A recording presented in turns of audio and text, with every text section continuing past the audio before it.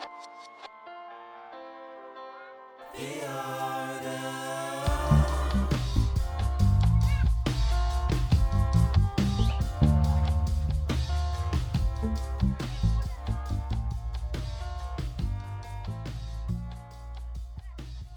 friends, and welcome to the Art of Podcast, where we invite ordinary people transformed by Jesus Christ to share the ways that the gospel inspires them to live artfully.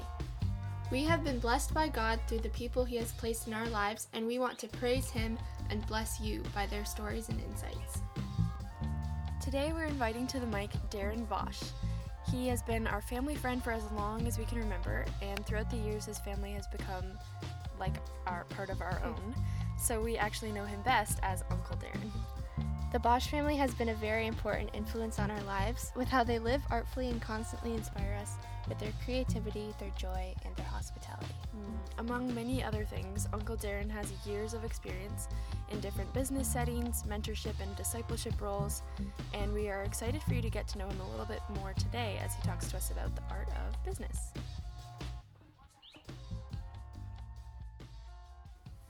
Hi, Uncle Darren. Welcome to the podcast. We're super excited to have you today. Hi, ladies. It's this is awesome. You know, I was just thinking, when people introduce someone and then they go, and the recipient goes, "Yeah, I'm honored to be here. Thank you for the invite. It's my pleasure." I was thinking, all of the above. It's not just a cliche. That's right. That's good. Yeah, so we're really excited to chat with you today about business. We realize that that's a pretty broad topic and that this might not be a comprehensive, talk about everything there is to talk about. But we know that we've really tried to make this podcast about people in our community, and we know that our community is full of business people and also I think a pretty high percentage of entrepreneurs and people who are just, regular people. They just work a regular job Or they're in school for business. Yeah, or they're pursuing business, or they're looking forward to, we have some family businesses in our community that sort of get passed down. So we know that this is a thing that a lot of people in our community are involved with and want to know more about, we think. Sure. So we're really excited to hear your perspective and learn from your insight about what you've learned over the years in business. Yeah, cool. I'm really excited about that. Partly because, I've been in business for 25 plus years, but I've actually been studying leadership for that long. And I just like to say off the top is I haven't arrived, and I don't have all the answers, but a bunch of water under the bridge, and also been mentored by others in this thing. And you're right. I think this thing in our community, someone showed me the stats once. It's over 60%. Of our community is entrepreneurs or own their own businesses, and there's reasons for that. But that's a very, very high percentage. Guess what? Even in the Christian world. So, for instance, in our work, we work with interdenominationally, but in the Reform world, there's just a far higher percentage of business owners. So that's really cool. Yeah, for sure. Yeah. So I guess to start, could you tell us and our listeners, I guess, a little bit about yourself? Because we know you as Uncle Darren, but maybe some people don't know you as well. And then maybe you could share a bit of your journey through the business world and then how you've ended up working where you are now. Sure.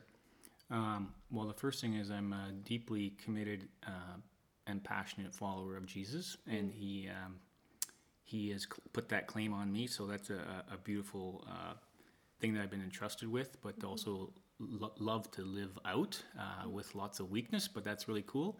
I've been your friends since both of you were in a cradle, so I've got to know you for 20 plus years, which is really cool, and it's been my honor. I just want to say off the top, I'm really, really proud of you guys for doing this. This is a gift that God's given you that you're stepping into. I just think it's really cool. Thank you. That's beautiful to see generations of faithfulness, but also I think of your father, who's also mentored that, and that's bearing fruit. So that's really cool. I've just been in different pieces of leadership most of my adult life, from young to maybe getting a little more experience in churches, in business, in sports, all kinds of things. So just been really fun and learning that. And I just think this whole piece of life is a journey of learning and having this growth mindset to pursue things. And I just think example is I always love that analogy of C.S. Lewis and his group of the Inklings, right? With Tolkien and those other fellows, and God's given me that with some other folks, just studying alongside each other and sharpening each other like iron, right? So in this whole thing called leadership, and even just in business. So that's been a lifelong journey. In the past while, I work in an organization called Deliberate You. We are business leadership mentors for Christian business owners and leaders. We work with them and their teams, helping them essentially grow, but like grow holistically. Right. So yes, in all things, the pragmatic of growing a business, that what we call is a kingdom-led, smart-run business, but then also growing in their personal character, their experience of God, living out their faith at work. And then the third one is really the expansion of the kingdom through this awesome thing called the marketplace. Really cool. So discipling others and doing God's ministry in the marketplace. And I say that a lot of people think, oh, you guys just like a ministry in the business? Like, no, we absolutely work with people's P&Ls and SOPs and sales and marketing and finances and all those things. Of course, God does want excellence there, and that's a great way to grow people too, but from a higher purpose. And so if I can just expand a little more on that, the cool thing is not by design, but we work interdenominationally, at least in Southern Ontario. Next year, God willing, we have the plan to go national because we are seeing more interest in developing programs for people online. Cool. But probably via the word of mouth, we work heavily in the Reformed area right now, and the most amazing thing that's been revealed to us in the past few years, and it's been my journey too, is Christian leaders in our communities who on the outside are wonderful, in this case men or women, deeply committed, and they're often perennial church clergy. They leaders in their business, in their communities, and inside though they have a deep yearning and hunger for something more. And usually that more means a deep, rich experience of God. So moving from just head knowledge to the heart, right? And I always use this example, sort of moving from doing devotions to experiencing devotion. That's what a lot of the folks in our communities, and then this piece of wanting to, often our God's been really blessed them beautifully financially. And they hit a wall at some stage in their life. They're like, there's got to be something more than just money. Or there's got to be something more than just the size or scale of my business. So they struggle with purpose and ultimately this thing which we're getting better at, but how to disciple and step into the lives of others for the expansion of goodness and also God's kingdom through the marketplace. Most of them say, should I just be a missionary? But they've been called in business, but they don't know how to, what we say, live out Sunday to Monday. Yes, totally. So I think what you've mentioned in there, and I heard it in a few other things you said as well. I can't remember exactly what they were, but it kind of like set off a little thing in my brain. I think what you're kind of touching on is something that we've also seen. Where there's this kind of, we've made this dichotomy between kingdom work and business work, and we've separated them, and we've sort of put what we call kingdom work or spiritual formation on a bit of like a higher plane. Absolutely. Almost, and we've sort of made it that neither of them can speak into each other. So, you hear people say, the church is not a business, you can't run church like a business. And I think we would agree, but there's something deeper going on there where I think we've sort of created this big divide between them, and we actually aren't comfortable with it. Like you have these men and women who say, how am I supposed to run my business for the kingdom? Because we don't really believe that they should be so separate. Of course there's pragmatic differences, but I think what you're talking about is something we've noticed too, that we just really we wrestle with that separation. Yeah. And we think, wait, maybe these actually should be more integrated, but we don't know how. So how do we integrate these? How much of each other can influence those two spheres? So it was a really cool observation, Josina, because that is what we hear. So that's been my personal experience, but who cares about that? what we hear in droves, and I'm not exaggerating, like from the folks we work with, is that disconnect. There's this dichotomy. It's a false dichotomy of what I would sort of say the difference between the secular and the sacred, right? So on one hand, we say business or church isn't like business, but on the flip side, many of our folks say, well, business isn't church, you know, like. So in other words, what I do on Sundays and maybe at a Bible study on a Wednesday night, but then during the week, how I hire and fire or how it I makes no difference. Yeah, to my and there's a huge chasm there actually, and yet people thriving to want to be what they call a Christian leader, but we just haven't really. We don't know what that looks like, but we don't add it up, like connect the dots. Yeah, totally. I think there's a pivotal piece in there. What we see again is, and it really comes from actually, do we actually really understand God's design for us? So this piece actually, so we, from a mission and from a values perspective, you might say, of how we do our work, is we've coined this piece, so you might say the GC3. So there's three big calls. We all know the first call, to love God, but the greatest second commandment is to love my neighbor, right? We call that often called the second greatest commandment, right? And we've heard of the Great Commission, right? Or learning how to live that out better, I think, in our communities. But that piece, what does that actually even look like in business? So it's not just those missionaries that we send off to foreign lands to live out the Great Commission, but I think we deeply forgot about the first one, and that's the Great Call. We don't often talk about that. So I love this piece. Genesis 1:27 talks about how we're made in God's image. We're image bearers. We're ambassadors. To the core, it changes our identity. And much more on that whole piece later, which we all love this topic, right? But it's the underpinning of how we live out being a Christ follower, right? So my identity, In and all then areas of life. and then fast forward to Genesis 2. I think it's early in Genesis 2. That's when God gives the great call to Adam to work, and you might know a thing or two, but there's this wonderful man that use this beautiful term, business is beautiful, right? And I just think of this, so many of us, actually even in our circles, we think of work as post-Genesis 3, post-sin. So we think of it as toil, we think of it as duty, like it's just something I gotta do. Whereas fundamentally, do I believe that work is worship, actually? That's so good. And work was instituted before the fall. Yeah. So the first call, the first C is the call, the great call. Work is beautiful. Work is God honoring, right?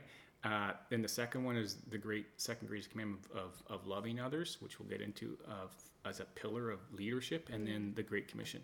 I just think we've missed that first one, and it changes our whole perspective on how we see others, how we see, and right through to business. Yeah. So that's really cool. Yeah. Yeah, I never heard that. Yeah, that's sweet. Like work, I never thought about that. That's so interesting that work was supposed to be worship. And here's a cool thing. As Reformed folks, we've heard of this thing called the cultural mandate. We know what that is. We've used that word. Oh, there's another C, by the way. I like alliteration. And we be like to work and be fruitful and multiply and care for the earth. That's a work term, right? Yeah. But I think we've forgot this piece, and it's straight out of Scripture. Yeah. A little bit like, and I digress just a little bit, but just like if we believe fundamentally our identity is in Genesis 1 as ambassadors, not Genesis 3. We forgot about the first two chapters, right? Yeah. Yes, I sin, but my identity is still made as an image bearer. Yeah, my primary purpose was not to be sinful. Yeah. So if you were to say, so how does that roll out then in business? Just that concept, because we're talking about a bit of a philosophical thing here, but it's like, I just love how there's this beautiful tapestry of Scripture that informs our thinking about leadership. So Jesus says, I think in John 15, it's like, how will they know? How will those other people out there know who I am and whose you are? They're going to know by your love, how you love them. That's how they'll know me. Then it says, they'll know you are my disciple, right? And it's like, so that's an example of Christian principles that I can exercise. So we always have this joke because some clients say, so how do I be a Christian leader in business? Well, because we pray at the boardroom, so we're well on our way here, boys. It's like, well, and I would say, awesome, high fives, dude. But it's like, that's one of things. But Right. what about just this beautiful piece out of John 15 when Jesus so how do I just love the lost, those who don't know Christ yet? And those who do, Yeah.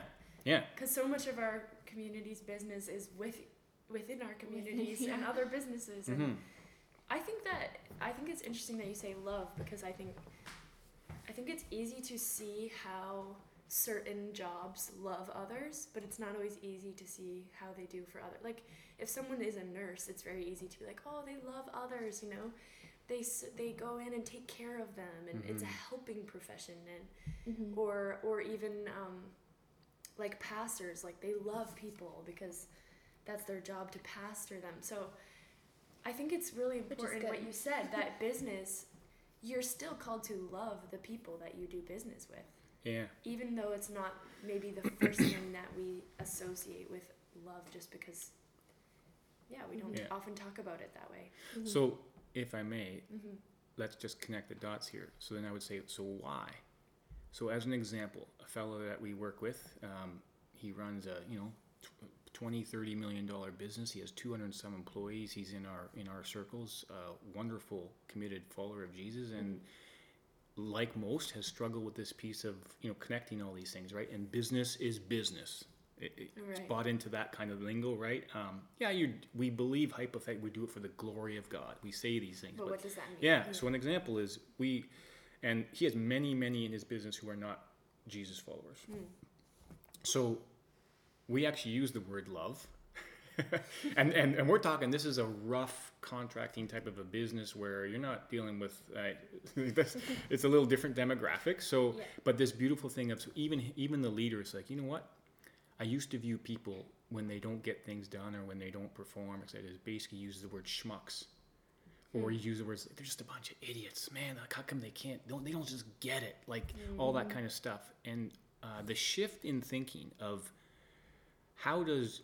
do you and I look at each other and see each other as we have the DNA, we have the imprint of the Father in us, regardless of whether we know it or regardless if we profess to know God yet. Right. And does he look at his people as they are image bearers still, made like Genesis 1?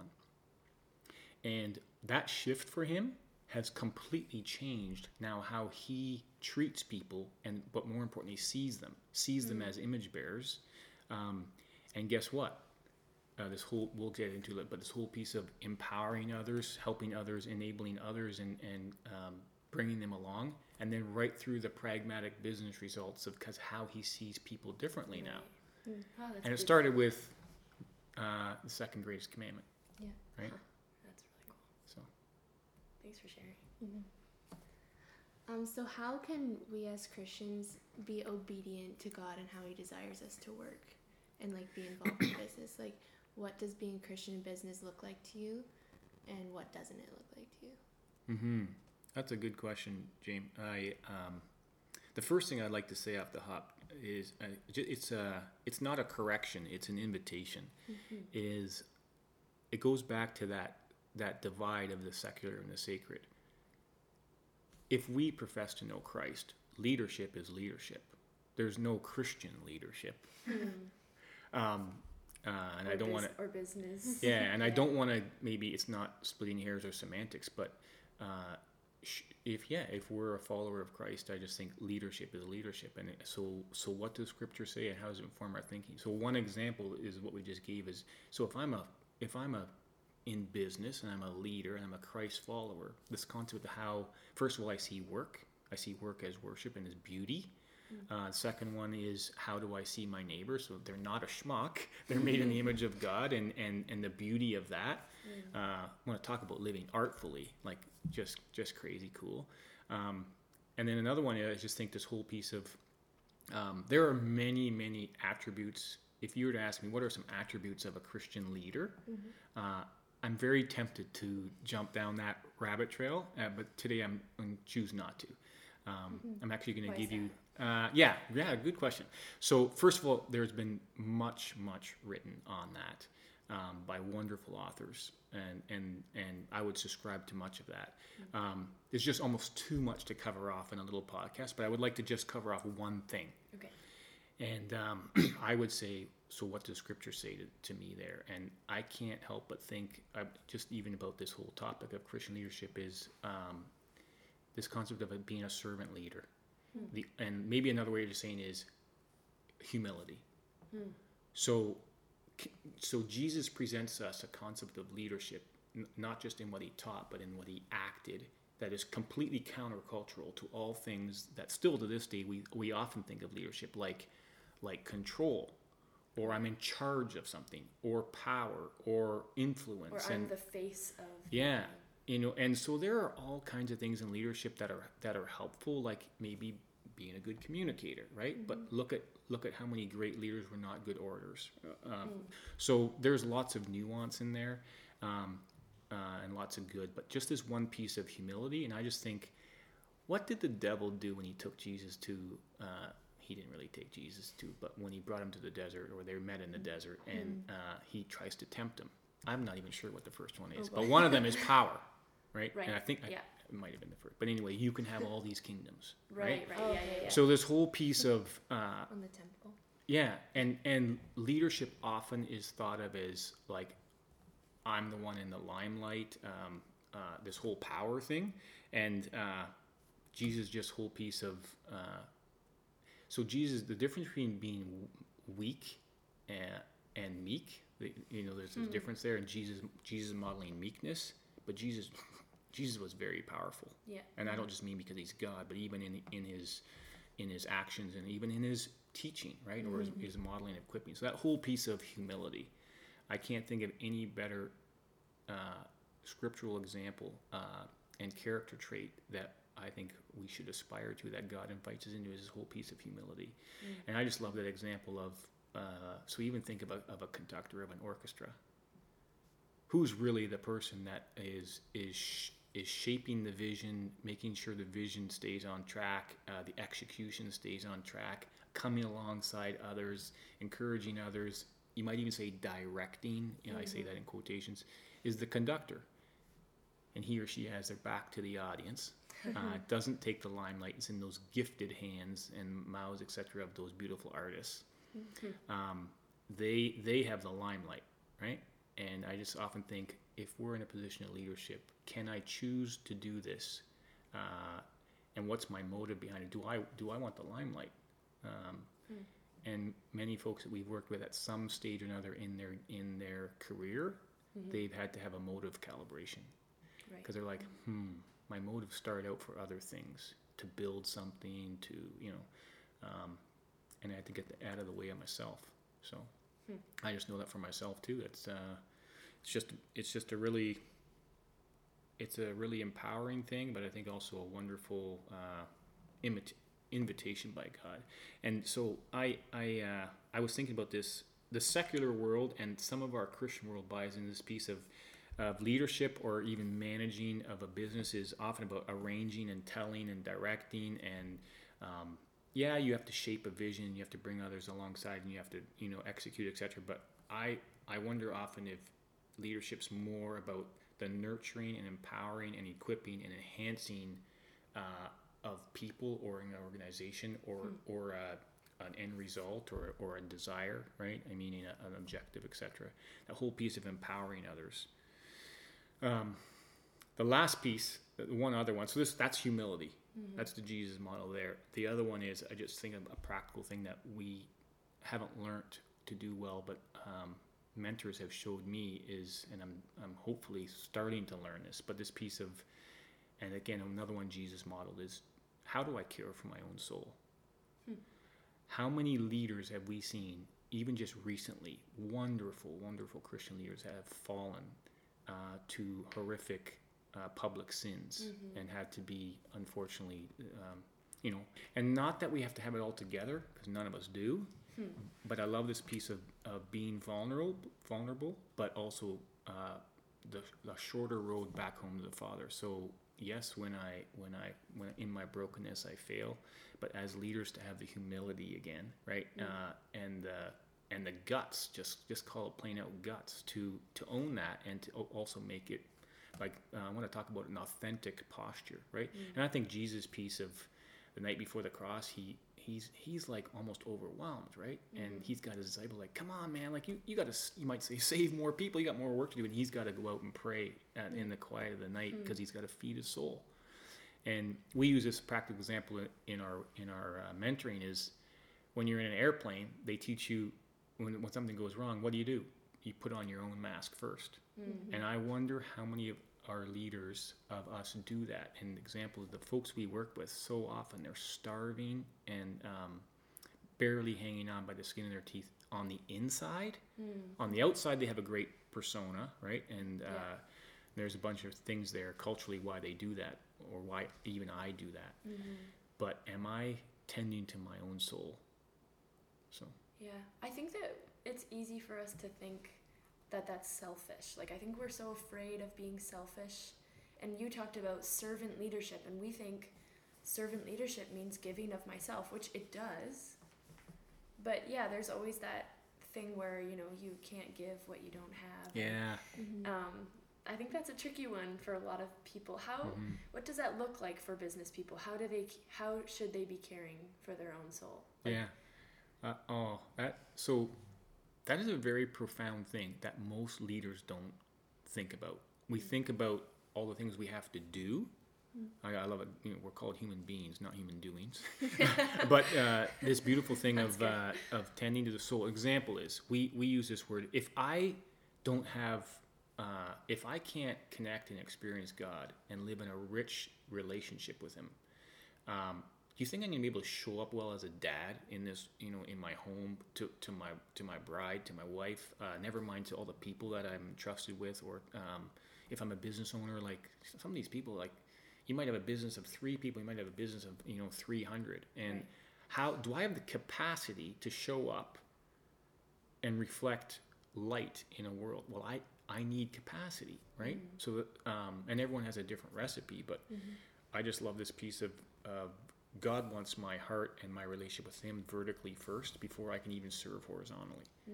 So it's different for everyone, but that is a foundation. We in our leadership mentoring and in our whole program, we have this thing that you start with what we call personal foundations. So that's my identity in Christ. That's my habits. That's my character formation. And then ultimately that's my relationship with Jesus, with God, my Lord. And part of that is, I love what you said. You can't give away what you don't have. How many of us? Well, I'll just say I know many folks that we work with, and I ask them, are you in love with the Lord? And they're like, what do you mean? It's like, well, how can you give that away? Like, if I don't love my wife, like deeply love her, you're gonna see pretty obvious. It's either I'm doing a con job, or it's I'm just bucking up and doing something out of duty. But so do I actually have a love relationship? Sounds sort of weird, but do I have a love relationship with God? Because when I do, and then I live out my identity in Him, and I understand His love for me, I can give that to others. So thank you for that piece of just that's so true. Leaders so often it's about giving to others. Well, you can't give what you don't have, and we always use this term: do I have oxygen in my tank? Yeah, there's another saying kind of like that. It's like, don't set yourself on fire to keep others warm. There you I've heard before, because it can never last. Right. When you have that relationship, you're being filled up by someone. As like at the same time you're filling them up and they're filling you up, so then you can give. That's so related to what you said about humility, because the posture of humility says, I do not have enough to give all on my own. And the posture of humility says, like, I am not the sole savior of this company or of my employees. Humility says, this is about God, first of all. This is about God using me. So then it would logically follow that you would need to spend your own time with God if you believed that you were totally dependent on Him. So I think those two are really linked in a cool way. We've had, in a couple of years now, we had 2 different business folks who said to me, and they were brought up in our churches all their life, and wonderful men, and they said both of them, and it's like it's almost like they read off the same game page, but it's like both said, I used to know a lot about God, and now I'm know God. I'm like, isn't that actually what it's about, right? Again, I can do my devotions, but do I actually experience devotion? Right. So do I have a relationship with the Father? That gives me capacity to actually to serve, to lead, to because I'm tapped into the Father. John 15, I'm abiding. I'm in, So I just love that whole. And again, I don't want to take away from the wonderful pragmatic pieces of there's lots of great tools for us to learn and be equipped in and to grow in being leaders, be it as a Sunday school teacher or a mom or a business owner or a pastor. I didn't really want to touch on those today. More just I think, how does Scripture inform us? And I think it also takes the pressure off us, because some of us think, well, I don't have the gift of the gab like Josina. People might have said it to you. Or I don't have Jamie's skills in art and design and creativity and media. It's like, so I can't lead like she can, right? Right. It's like that may be true, but what's the big deal? yeah, and think of how many leaders, biblically too, but primarily biblically, but even just an example of, was that King George, the King's speech? Guy, the most horrendous speech impediment. And here he's got to think of what he has to do for a job, right? Yeah. What an unbelievably amazing leader that God used in his own way, with a thorn in his side. Paul had this too. So yeah. So would you say it's not so much about pitting like your heart against the practical, but it's about starting with the heart and moving to the practical instead of starting with how do I practically do this better without first starting with the heart? Yeah, I think at the end of the day, if I don't have a relationship with God and I'm not tapped into the vine, you might say, how can I? And the power is not on, you might say, right? In my weakness, I'm given this power to. I just love, like we were praying this morning, like God can do more than we can ask or imagine, right? And then you think of Colossians, what's that passage in Colossians? I think it's 3, verse 23, like whatever I do, do it for God and not for man. Yep. This ties in our whole humility theme again. How many leaders we've worked with confess in tears, breaking down.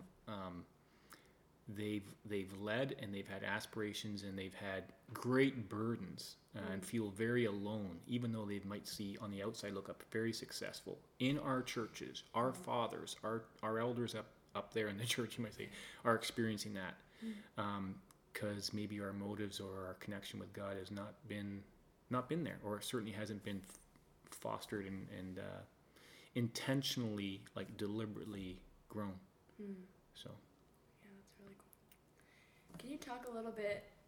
We've sort of been already talking a lot about business being artful and being excellent. It's been weaved through everything you've already said, but maybe we can a little bit more specifically chat about that. Sort of about what you were saying about how when you have a posture of wanting to serve God and being in relationship with God, then your business is servant oriented. It's about love. To me, that's how I would put under an artful idea, like how do we do this excellently and well, and what does it look like when a company is servant leading or is loving people? What does that mean for business? Well, so correct me if I don't get to your answer the right way, but I was just thinking while you're saying it too, this awesome piece of being an artful leader, right? So think again of how God made humans. He made us to love. He made us to experience Him. He made us to serve others. He made us to, with work as worship. The first job in the world is pretty much landscaping or gardening. How do I do that artfully? Well, one is, man, I can get out of bed in the morning so flippin' excited because, like, God made this for me to not... So here's the thing. I think you mentioned this before. Not just to give God the glory, but to experience Him and to experience joy in it. right? Through joy, I get to glorify God. So when I can be a garbage picker upper, you might say. Yeah. I can run a multinational, huge, corporate business. What doesn't matter what, and do that artfully. Because God's design in work. That would be the first one. Right. I would say. So I can Martin Luther said I can milk cows to God's glory and receive joy in that. Yeah. So I like cleaning toilets, and my job in our house is I do floors and toilets. I can actually do that with like singing and but what is underlying is doing that. So I just love the piece of the beautiful design in this thing called work. One of my favorite pieces of how to do business artfully is just around people, because I think people inherently run a business. People are the soul of a business. You're only as good as your people. And then I love the second greatest commandment, right? If I love my neighbor, what does that actually look like? Even when I fire someone. So let's just get really practical here. Yeah. The example of hiring and firing people, or the example of serving my suppliers. So often in business, when we have a supplier, we need to get them to do something for us to then give to our customers. We sometimes call them subcontractors or vendors or whatever. It's like, how do I actually honor them and love them so they're not just a tool for me to get what I need? That's artful. Why? Because they have the DNA of the Father. I'm going back to what we chatted earlier about. They are made as image bearers, and I get to love them. So I can love someone even by firing them. That's a way longer conversation for another day, but it's a beautiful actually gift to be real with someone in a gracious way, in grace and truth, right? But I think there's no greater example of the art of business than we were reading scripture together this morning in Mark 10:45. So Jesus is basically asked, how can I live this all out? How can I be an ultimate disciple of you? And he basically says, in a nutshell, he says, I came not to be served, but to serve. And that's how they'll know you're a disciple, by serving others.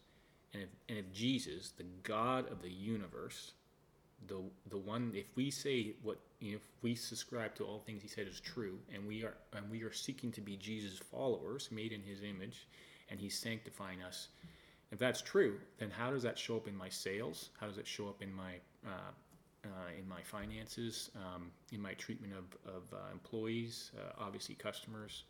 I just love this whole piece of I'm here to serve. And service doesn't mean being a doormat, right? It doesn't mean so. Serving also means running healthy profit and losses so that you can care for others and tend to your sheep, you might say.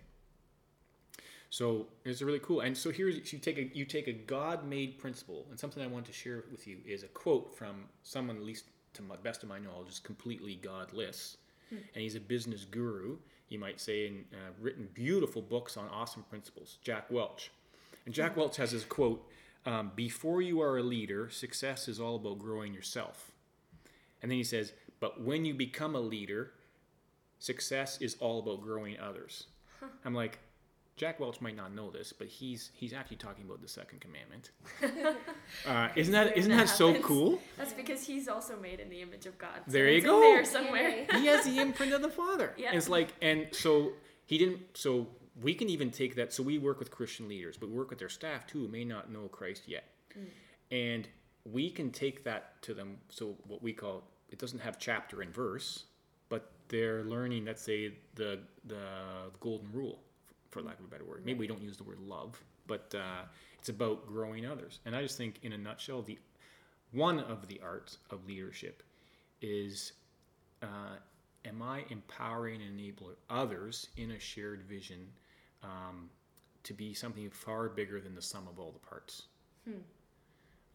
And maybe a layman way of saying that is, are they growing, and is there something bigger here rubbing off on them from a sum of all the parts, from everybody in going down a path of achieving something that one person couldn't do alone?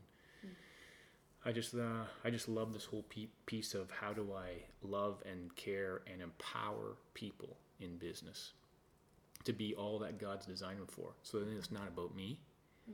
It's ultimately about Him, and it's about those people that I serve. Mark 10:45.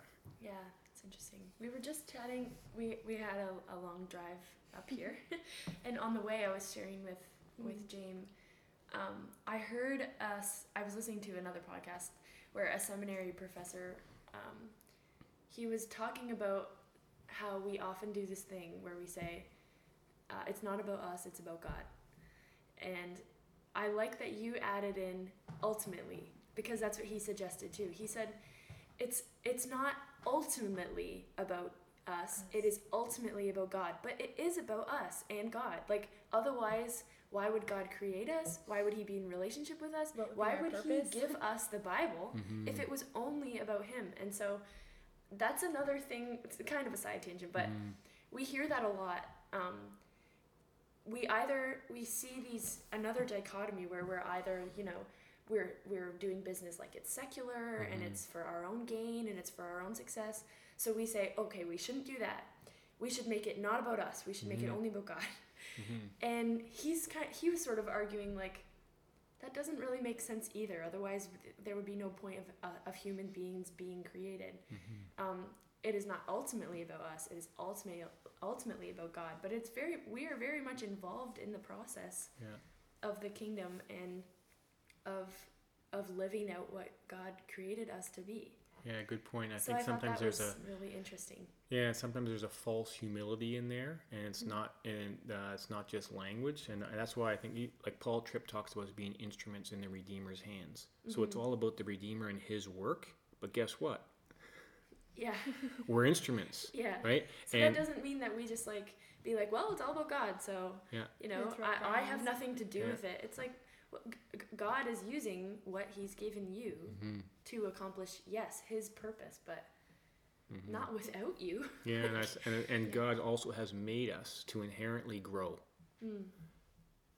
He has not made us to stand still. That means in our character, that means in our faith, that means in our skill. Can I just share one last thing around an artful piece of business? Is Absolutely.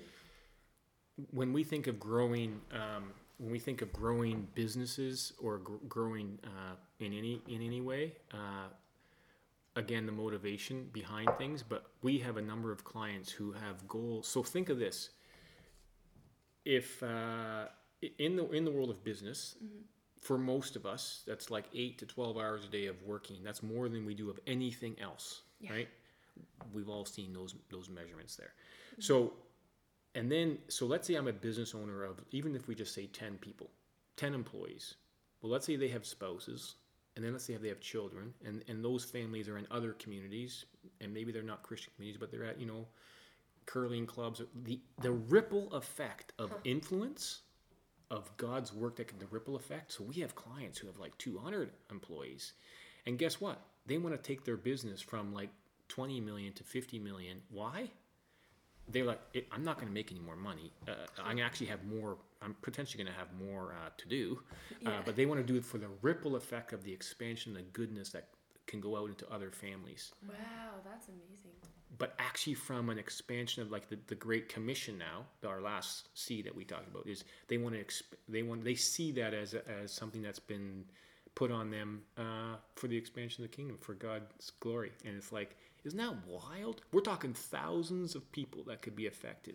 How many of our churches actually can do that? Yeah. So I just think, in some contexts, even for younger people, I think today, especially with the way the boomers used to do business, or even thought, we often think businesses can even feel like a little bit of a not so helpful arena for some. And think of the beauty of what that can do for the expansion of bringing others to Christ. And I know, for instance, my partner Pete, he's just God's using to bring so many people to Christ through business, not through Bible studies or churches or mission projects and all that other stuff. Now, those are good things too. Please hear that clear. And God uses those, but this is a beautiful art of business, I think. And God's work is not confined to those types of things. It's cool. Yep. That's awesome. So just as we're wrapping up, what advice do you have for someone who's inspired by listening maybe and wants to create like more intentionality or intentionally excellent or artful business practices. Yeah, because we know there are a lot of young people listening Yeah. who are like always being asked like, so what are you gonna do? You know, what's your job gonna be? That's like the big question. So yeah, especially for those people, but for anyone who. Well, I'm excited about that question, partly because I've had many people on my way as a young person. I remember particularly I remember I was 18 when I had someone in their 30s step into me on some things like this and essentially mentor me, and still now. And so my first one to any person who, if I say that I love the Lord and I want to follow him, and regardless of my gifts, etc., first thing I would say is, do you actually love the Lord? Are you in love with your God? This goes back to, I can't give away what I don't have. So, and praying over that, because I've had times in my life where I didn't have a love relationship. I wasn't, you know, that's the process of being sanctified, and this whole piece of, do I have a rich relationship with God? Because leaders aren't born, leaders are developed. Just like you might say Christians. So That's really good. like we're nurtured and grown in faith, and we keep maturing to bear fruit, right? So same thing for leaders. So my first question to someone is foundationally is, there's different things, but growing, and even, because this is not of my own strength, God gives me this. It's called this power of the Spirit for me to grow in my relationship with God. Second one is, do I have a growth mindset? Do I have a lifelong pursuing of wanting to learn and grow, always wanting to learn new things, and the stretching of the mind? That, like, think of muscles. Muscles are grown because they get stretched, right? So and you grow that way. Another one is, any of us, I think of your ladies' roles and ladies. Do I have clarity of purpose and motive? If God's using me in a position of leadership, I need to. When we talked about put your own mask on and examining the soul of my leadership, do I have clarity of what my motive is? Because so often, I know for myself, my motives have gone off track. Right. So and then I'd say just a last one, are really practical. And if I was a young person, there is so much good stuff out there. But if we have that growth mindset, leaders are readers, I believe, and so there are many beautiful books out there. Do you have a favorite? Yeah, well, I was just thinking. So please, this is not a boastful thing, but I've read many leadership books in my life, and many good ones.